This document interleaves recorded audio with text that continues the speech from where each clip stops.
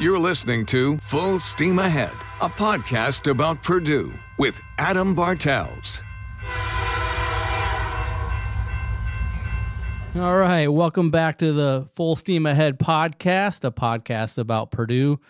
Today's episode, I have the honor and privilege of talking to Purdue President Mitch Daniels. Daniels became the 12th president of Purdue back in January of 2013, following his second term as governor of the great state of Indiana. President Daniels, thank you so much for your time and joining the Full Steam Ahead podcast today.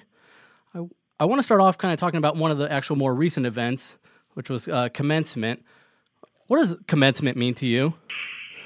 It's a beginning, not an end. I mean, it feels, it is in a way the end of a chapter, of course, but the word itself, I think, says it all. Namely, this is the beginning of adult life in the case of college commencements, and we believe at a university like ours, the commencement of great futures for the vast majority of our graduates who we think Purdue prepares really very well for life, and so we always send them off with great expectations.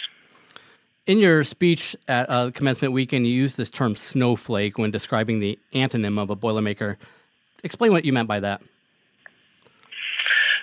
I was talking about what is now a mountain of evidence, lots of books and scholarly studies chronicling a rise in reported anxiety or stress, the difficulty among a lot of young people in dealing with, not severe either emotional or mental illness, which is a very real problem we can't ever do enough about, but just everyday setbacks, difficulties, and adversities.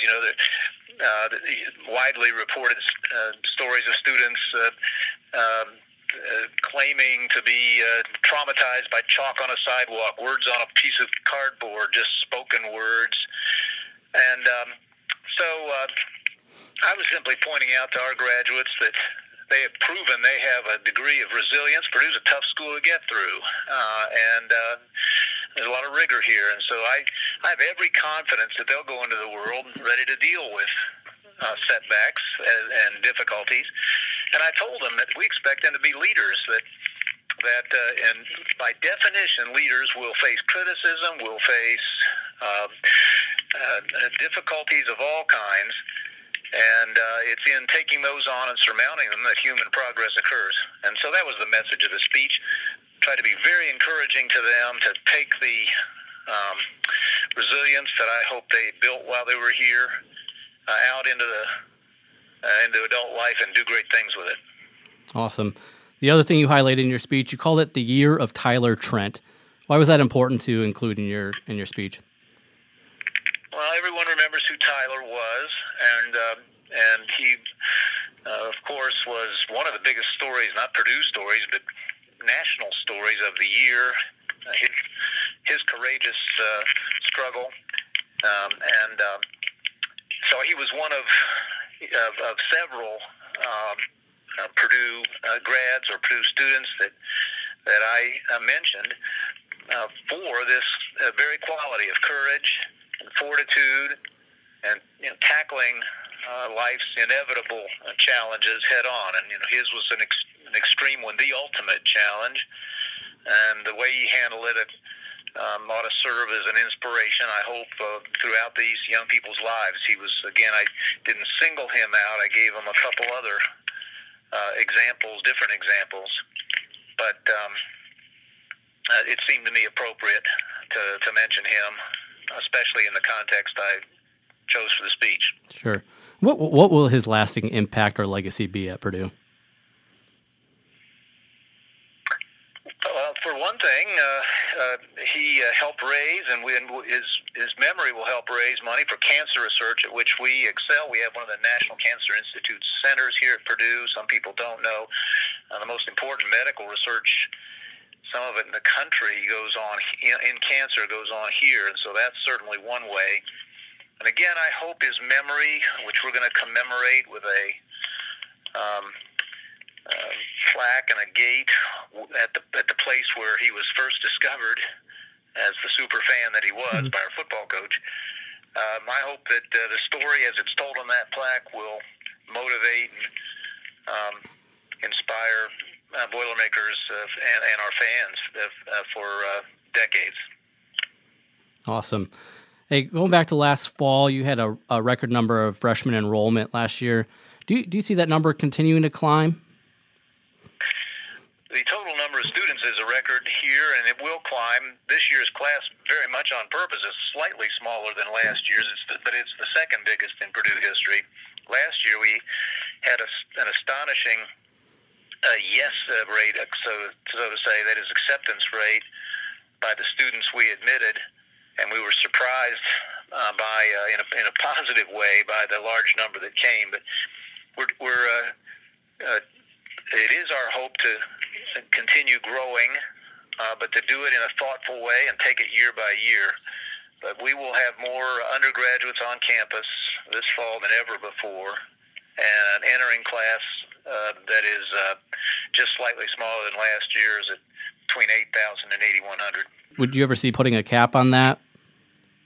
Yeah, I mean, I think there's a lot of uncertainty about the future. We're not having very many kids in this country anymore. You just saw this really, to me, alarming drop in fertility rates. That's a problem for any society. It's a problem for this country long term.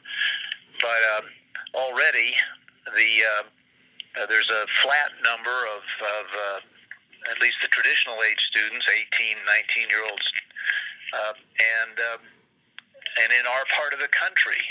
Purdue's a global university, and half our students come from somewhere else, but a high percentage still from Indiana and the Midwest. And there are the numbers of students who are potential attendees at a place like ours has gone flat. So we'll take it very carefully. All I can tell you is, for the moment, Purdue, you could think of it as our market share is really growing, in the sense that while college enrollments dropped almost 2% this year, that's the seventh year in a row that they've gone down. In each of those years, we've gotten bigger. And I think what it means is, if you offer a high-quality education, we always talk about higher education at the highest proven value, that you can keep serving more students, and it's our hope to do that. But we do see all the reasons for caution. And going forward with that, I believe the 8th straight year of the tuition freeze, it has not gone up since you have become president. Why is that important to do? We thought it was a right thing to do. It has turned into, I believe, a wise thing to do. It's clearly associated with the phenomenon we just talked about, our applications and enrollment going up, while in many places they're going down. People have come to, parents and students have come to believe that if you come to Purdue, you'll get a high quality education for the money you spend, and that you're less likely than elsewhere to get the rude surprise of an big annual jump in tuition. So we're doing it because we want this place as much as possible to be within the financial reach of young people of all income levels. But I have to say that it seems to have helped us to attract not only more, but a higher quality of student every single year, and that's what we're here to do. Celebrating 150 years, going on 151 this year. Talk about the Giant Leap celebration so far. It's been even more than I'd hoped it'd be. We decided, probably took me too long to figure out how best to celebrate 150 years, but we finally realized this is a place of intellectual ferment and of great steps forward. Neil Armstrong talked about a giant leap. To us, it means two things. First of all, the leaps in knowledge that Purdue's been part of. We've had Nobel Prize winners and great scientists and scholars and thinkers of all kinds throughout our history. But also, individuals come here and then make giant leaps. You know, this has never been a school where dominated by wealthy students or people from very fortunate, privileged backgrounds. There's a long history here at Purdue of people who came from the small towns, from the farms, from the inner cities, and left and went on and became fantastic successes. I get to meet them all the time. It's the biggest joy, really, of my job. I run into people all over the world, literally, who want to tell you that, for me, it all started at Purdue, or I owe it to Purdue, or thank goodness for Purdue. And so that's what Giant Leaps has been about, and we've had just an unending string of fantastic speakers and programs and debates, and that's the kind of place we've been for 150 years and want to be. Does that celebration continue into this upcoming summer and school year? Yeah, we set it up from homecoming to homecoming. So it'll end this fall. We'll have one of our occasional astronaut reunions and some really spectacular people here at that time to help us close it out. And especially with this summer, with the 50th anniversary of the moon landing, is that going to make it even more significant? Yeah, it's too bad that happens outside the school calendar because this really is where that should be celebrated. We'll have a big celebration here, but unfortunately, most of our students won't be here in person to share in it. Your thoughts on the Purdue Master Plan, and what is that for our listeners? Oh, it's simply an attempt to imagine what higher ed tomorrow will be like, what a campus ought to look like. And it's not necessarily a blueprint. A lot of the ideas on it will probably never be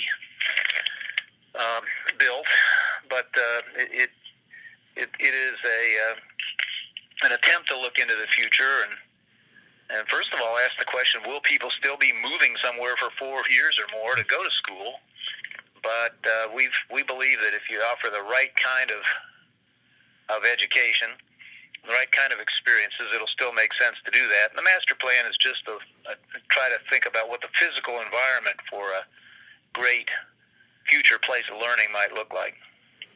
And some of those things, I assume, include campus growth and development.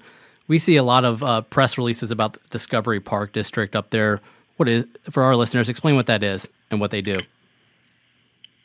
Discovery Park has been a place on campus now for almost 2 decades where the leading edge interdisciplinary research, that is research that pulls together multiple disciplines, scientific or otherwise. So nanotechnology and biotechnology and again, some of the most advanced scientific projects we have. Now, today, Discovery Park Innovation District, built around that set of academic and research facilities, we intend to be a place where the most brilliant people in the world will want to come and live. They can walk or bike to work. They'll be within equally easy reach of shopping, of cultural amenities, of quality of life features, parks, and so forth. We're in a competition to attract the best minds in the world, whether they're faculty members or graduate students or undergraduate students, and trying to have a place that is as striking and appealing to them as we can is a part, we think, of a successful future, and very much a part of that master plan you asked about. Another project that's underway right now is the Purdue Memorial Union Hotel. How's that project coming along, and what's the timeline on that? Well, it's just started. It'll take over a year, but it's a fantastic old building, but underline the old. And right. It really needed a facelift inside and out, and we'll preserve all the beautiful architectural features of it, but the donor who is making this possible is a hotel expert, and I think we'll have a great facility when it's done. Hey, I wanted to also talk about another project that's kind of maybe a little more close to home to you. Just brought up, I think, this past spring here, the Tiny Home Projects. What's that, and maybe you can kind of go into why that's kind of a personal project for you, or at least someone close to you.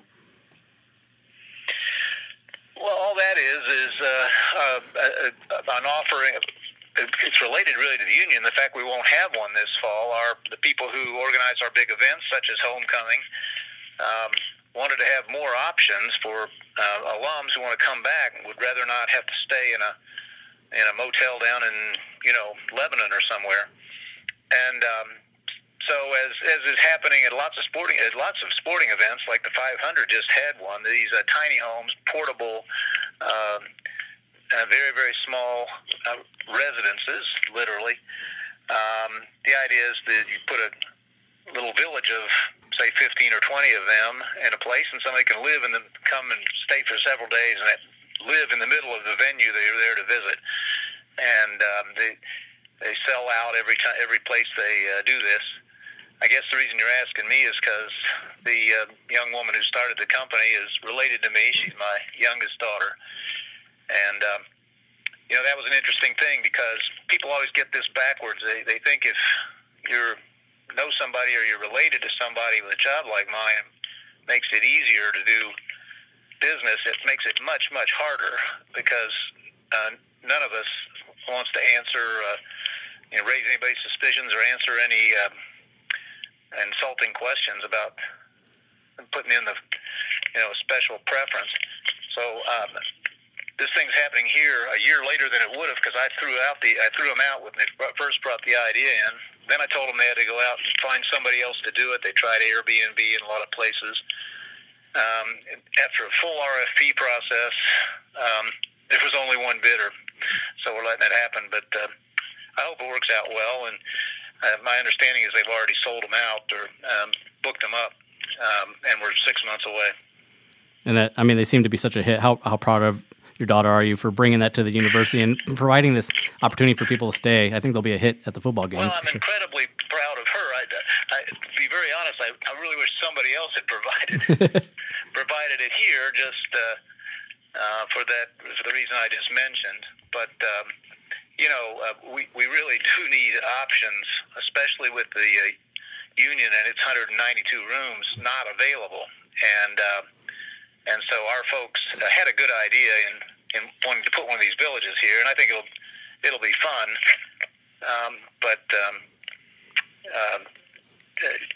It won't be enough. There only going to be so many of them. Sure. Will we see President Daniel staying in one of those on a football weekend? Yeah, probably not. No, I don't understand the appeal, tell you the truth, but obviously it's a different generation. Another recent announcement was the Saab partnership with the fighter jet. Talk about what that is and how important that was to have close to Purdue. Saab and Boeing won the contract to build the next trainer. It's not an actual fighter jet. Okay. It's the plane that future fighter pilots will learn on. And they're going to build the fuselages here. This is very much a part of the Discovery Park District I talked about. We need to have, in order to fuel and to sort of propel that concept, we need new, good-paying jobs, people who will buy the homes, frequent the stores, rent the apartments, really make this innovation district come to life. And so that was a very big step forward when they chose Purdue. And then the important thing there was they could build these fuselages a lot of places, but there's only one place where they can do that and have direct contact with the great aeronautics researchers we have here, other scientists, and be able to have a chance to recruit our students. So all that went into their choice, and again, it's a very important step forward for us. I want to shift gears over to athletics now, kind of do an athletics year in review. Again, across the board, we have so many of our athletics up there that are doing so well. I want to kind of highlight a couple. The football, this past football season is very memorable, obviously largely in part to Tyler Trent. What do you remember from this past season? Well, the Ohio State game, and quite apart from Tyler, was the football game of the year nationally. Mm-hmm. I mean, it was a stunning upset. It wasn't just an upset; it was a rout, and it was a game that changed the national championship picture because they're in the Final Four if not for that game. So clearly that was the biggest moment. But just a steady progression of the team in every game, and they didn't win. And high quality. I have to tell you that team just set an all-time record for the best grade point average by a Purdue football team. Our athletes have always done as well or better than the student body as a whole, and we're always bragging on that. But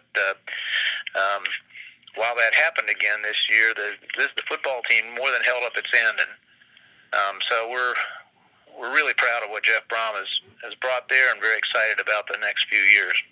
And speaking of Jeff Brom, how was it important to bring the coach back for this year and retain him, not letting him go to another school down south? Well, you can see the lengths we went to, so you know how important it was. I mean, and by lengths, I mean financial lengths. No, I mean he was off to such a great start. Some tremendous young men had committed to come here because of him, and just we didn't want to see that interrupted. And so thank goodness he made the decision he did. We're just so proud of what he's done and excited about what we know he will do. Volleyball had another good year, again, along with some other sports. And then we move into basketball season and their historic run to the Elite Eight. How fun was that for you to watch that team make that run? Well, it was fabulous until it wasn't. You know, and no, of course, you can't. They overachieved, I think, compared to what most people thought they do, and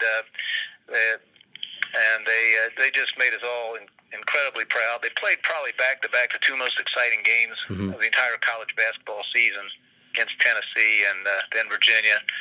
The only thing is just an absolute 1 in 1,000 fluke kept them out of the Final Four. Sure. And, you know, I'll never get over that, but doesn't take away a thing from the spectacular accomplishment that they rang up. And you kind of talked about, have you ever seen a better back-to-back performance than what Carson Edwards did in those games? Well, maybe not, but you know, we're probably not in the Virginia game, for instance, without Ryan Klein. Sure. He's the one who made 6 straight threes, and you know, the whole thing was a real team effort, and so. You know, I'll just always remember this team, the 3 seniors, Grady Eifert, who wasn't no one who basically walks on, probably never expected to start, winds up being an indispensable player. You know, they were a terrific credit to this university, and I'm sure if you were talking to Carson Edwards right now, he'd start talking about the rest of his teammates. Definitely. Yeah, definitely a team effort and a team that played with such class, too. Won with class and lost with class. Yep. President Daniel. I like the former. Yeah, definitely. Me too. And hopefully one of these years we'll see that Final Four. Maybe next year they'll overachieve again, right? Well, we do have a young team, and a lot of these, you know, I'm real excited about the next 3 years, and great recruits on the way. So Matt Painter's simply, you know, he was National Coach of the Year, and he deserves to be. Sure. And he's not only a great coach, but he leads with such character. I said at their banquet, one thing about my job, I have never ever had to apologize for a Purdue athlete, and I hope I don't have to. But you know, that starts with coaching, and there's not a higher character coach, and I'm convinced in the country than Matt Painter. Agreed 100% on that. Hey, President Daniels, I thank you so much for your time. Is there anything else that you'd want to talk about that I didn't ask that you feel is important about the university? I think we covered the waterfront pretty well, Adam. Thanks for a lot of great questions and your interest in Purdue, and we'll just keep working up here to make available as I say, the best value in higher education for the students who are willing to work hard enough to come take advantage of it. Sounds great. Thank you so much, President. I appreciate your time. Hey, take care of yourself. You too. Bye-bye. Bye-bye. President Daniels, a class act and an amazing leader for the university. I just want to thank him again for taking his time to talk to me for the podcast. A reminder, you can listen to the Full Steam Ahead podcast on Apple Podcasts, Stitcher, Spotify, and Google Play. And you can follow the podcast on Twitter at Full Steam Pod. Until next time, this is Adam Bartels for the Full Steam Ahead podcast.